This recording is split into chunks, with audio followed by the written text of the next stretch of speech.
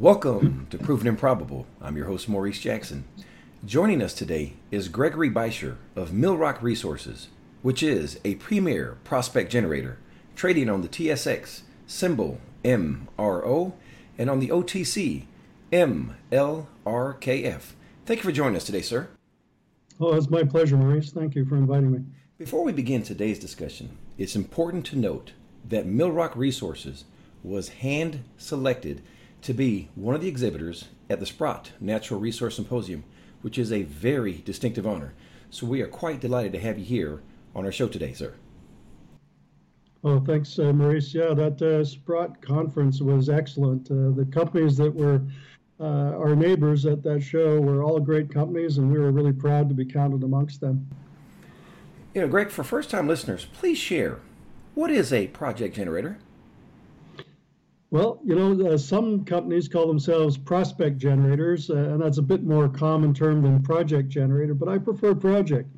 Look, the way we operate our mineral exploration business is to identify and acquire mineral rights over large tracts of land, district-scale land packages, a project that might have hundreds of prospects or dozens of prospects on it.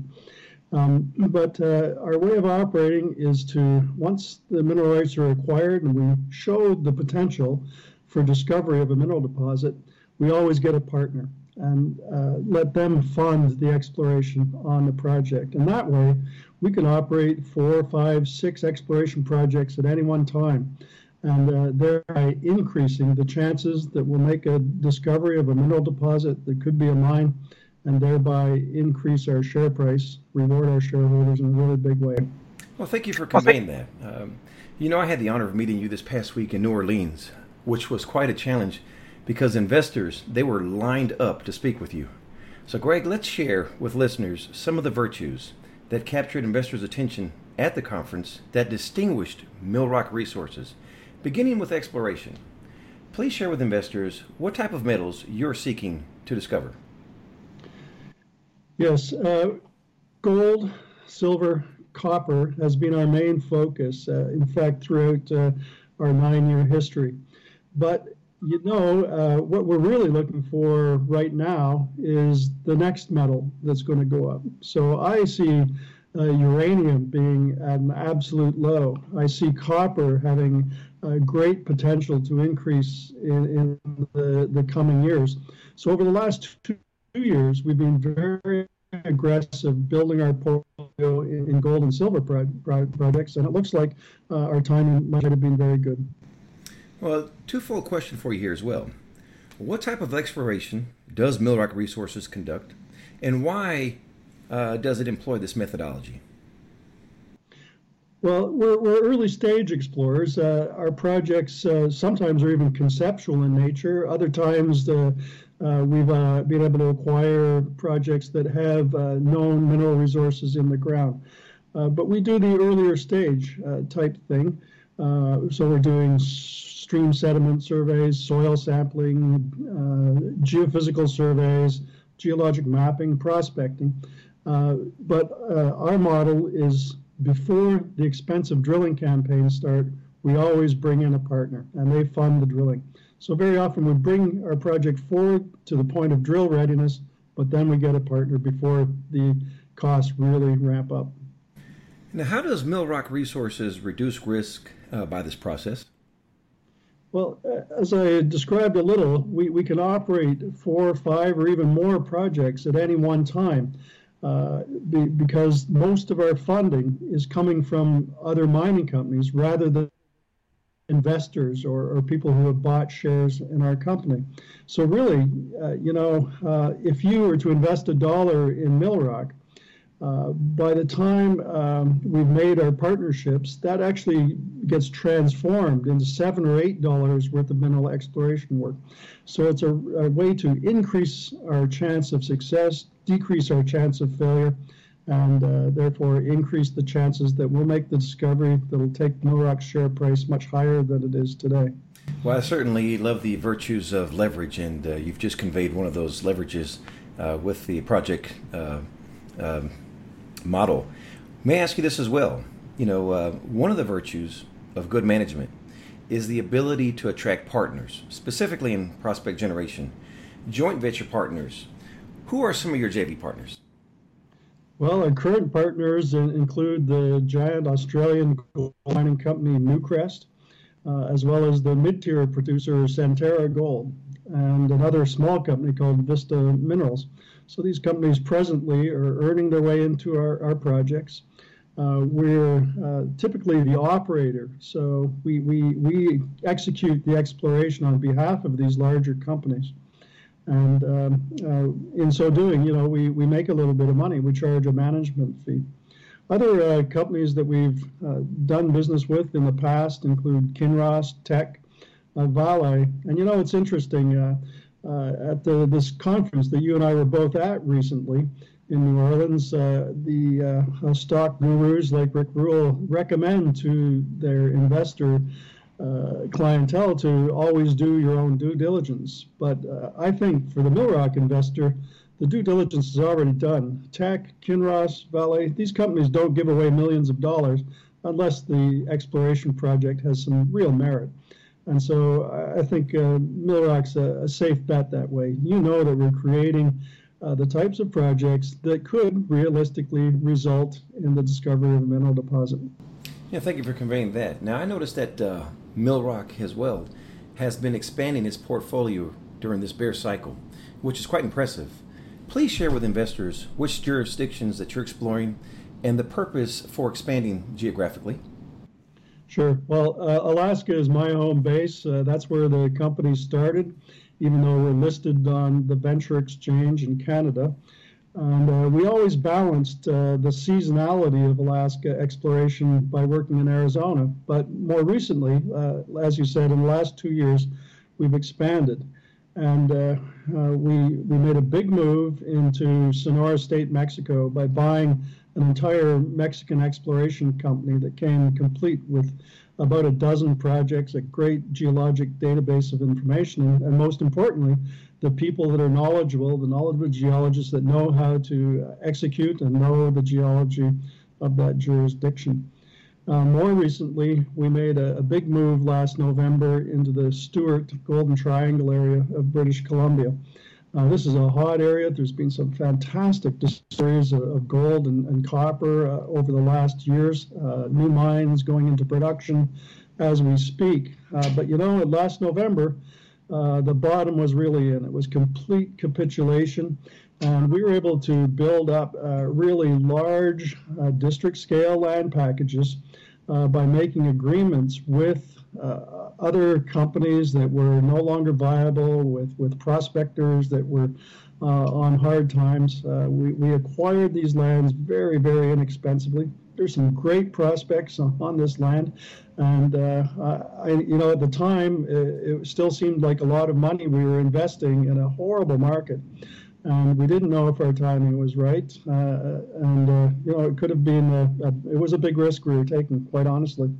But as fortune had it in this particular case, it looks like our timing might have been right. Well, great use of optionality. Kudos to you, sir. Let's talk about some numbers here. Who are some of the major shareholders?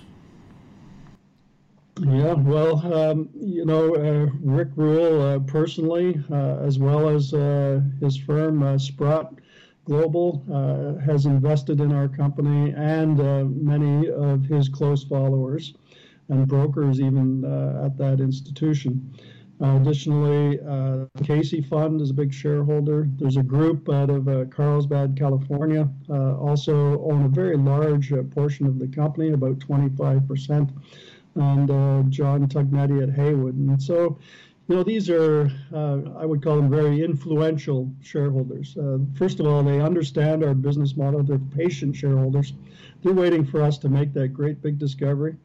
And when we do, they're going to make sure the whole world knows about it. And, there's not many shares outstanding, only 40 million shares outstanding in the company right now. And so I think we're really highly leveraged. If we give these shareholders any reasonable exploration success, they're going to make sure the world knows and that our share price responds accordingly.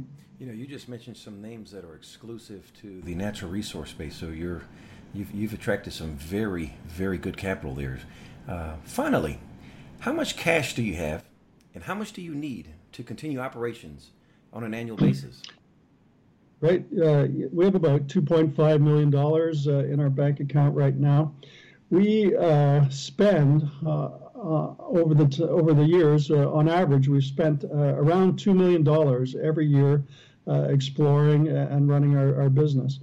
But unlike a lot of exploration companies, we have some income. We're the operator of our joint ventures, and so we charge a modest management fee to our partners. So, for example, if Teck funds $1 million exploration program, around 10% of that comes back to our treasury. And sometimes the companies in the agreements we have with them will pay option payments to us. So we're able to offset some of the $2 million that we spend every year. In the better years, for example, in 2010, we were able to completely offset. So we're essentially cash flow neutral. And that's great. We don't want to make big profits in our exploration business. We just want to keep it sustainable, continuous, and viable through good times and bad. And so we can stretch $2.5 million a long way. Yes, I see you've exemplified that throughout the years. I've had an opportunity to look at some of the numbers on CDAR. Greg, last question. What did I forget to ask? Well, you didn't ask me about catalysts. What could make the stock price of Millrock go up in the near future? So, we've just completed a drilling program at our Los Chinos gold project in Sonora State, Mexico. We anticipate receiving those results in full by early December, and there will be an announcement about that. Every time we mount a new drilling campaign, that's a chance that we're going to make that great discovery that propels our share price upwards. You have to drill a lot of different projects before you have that success. But my goal over the coming 3 years, 4 years, however long this bull market is going to last, is to have a drill turning on one project or the other, whether it's in Sonora, British Columbia, or Alaska. We're going to be drilling almost constantly, and therefore our shareholders are all going to be almost constantly exposed to the possibility that we'll make that giant discovery that'll move Millrock from its current share price of 42 cents to over $1, maybe even $4, and maybe even beyond if we're really good and really lucky. Well, I know shareholders are delighted to hear that. Before closing today's discussion, if an investor wants to get more information regarding Millrock Resources, please share the website, phone number, and the best person to contact. Sure. You can contact me directly by emailing info@millrockresources.com. That'll come either to myself or our head of investor relations, Melanie Henderson. And you can also call Melanie or myself at 604-638-3164. And if you would, what is the website one last time, sir? Sure. www.millrockresources.com.